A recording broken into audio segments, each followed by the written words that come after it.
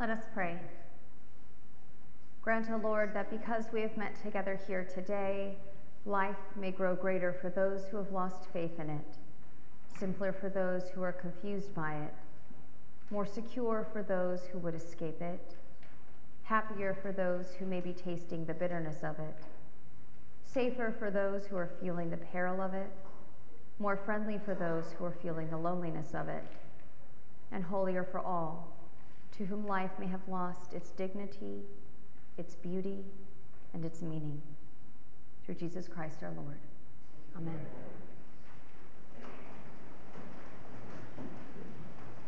Merry Christmas. For those of you who were here last night, you get me again. How do we hear with fresh ears a story that has been told for literally over 2,000 years?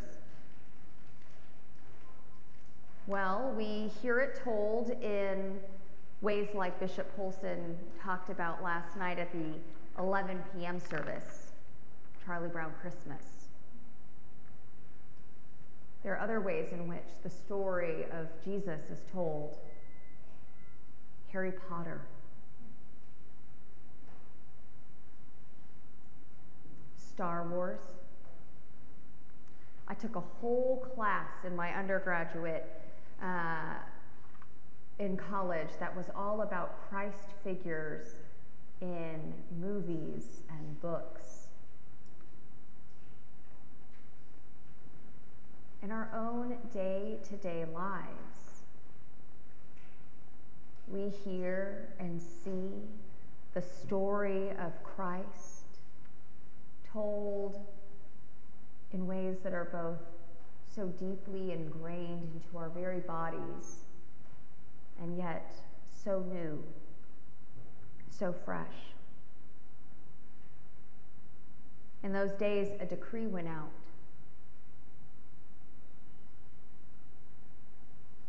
Joseph and Mary were faithful.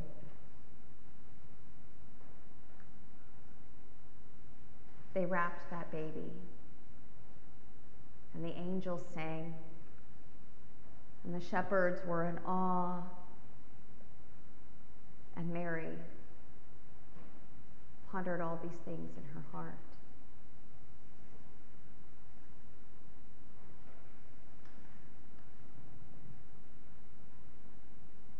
The real work of Christmas is not to know the story, but to live the story. To live dangerously as Mary and Joseph and Jesus and the shepherds, the disciples. The real work of Christmas is to live fearlessly, trusting in the mercy and grace of God, who chose to come into this world as a king who looked just like that, probably.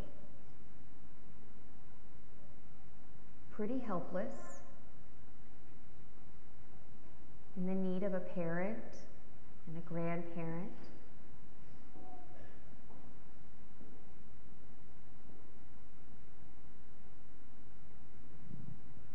The real work of Christmas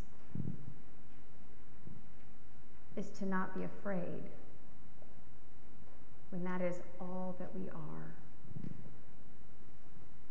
The real work of Christmas is to believe the angels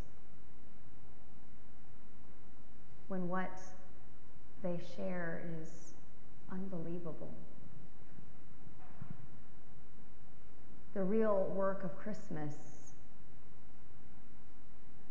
is to be curious, like the shepherds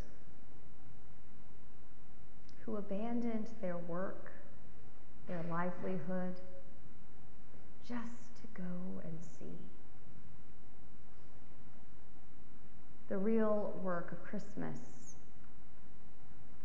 is to treasure and and ponder in our hearts the amazing things that we hear and see of Christ's grace and mercy in the world.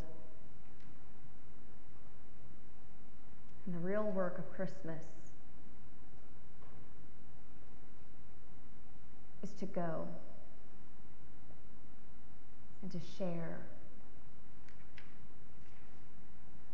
glorifying and praising God for all that we see and for all that we have been told.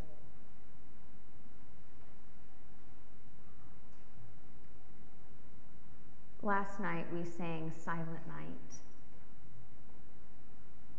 And every year I know that it's coming. The lights dim, the candles are lit, and I know that if ever there is a service to wear waterproof mascara, that's the one. Because it brings me to tears. As I look out into the congregation and I see the stillness that is hope rekindled. As we sing a song about a night that likely was not silent.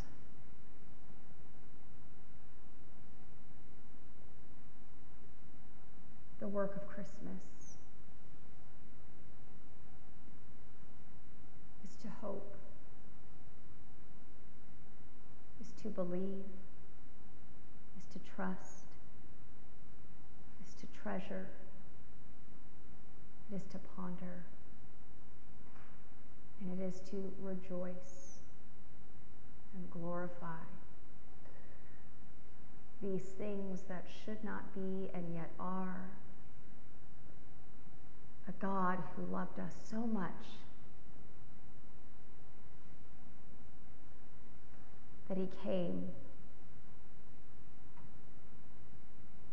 and put on this skin, muscle, bone, heart. The real work of Christmas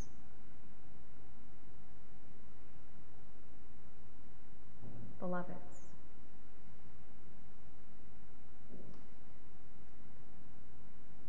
is to trust in that love that came down on Christmas and to know that it is for you.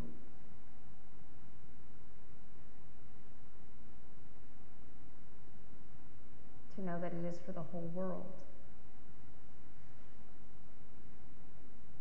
And to know that it needs us as much as we need it.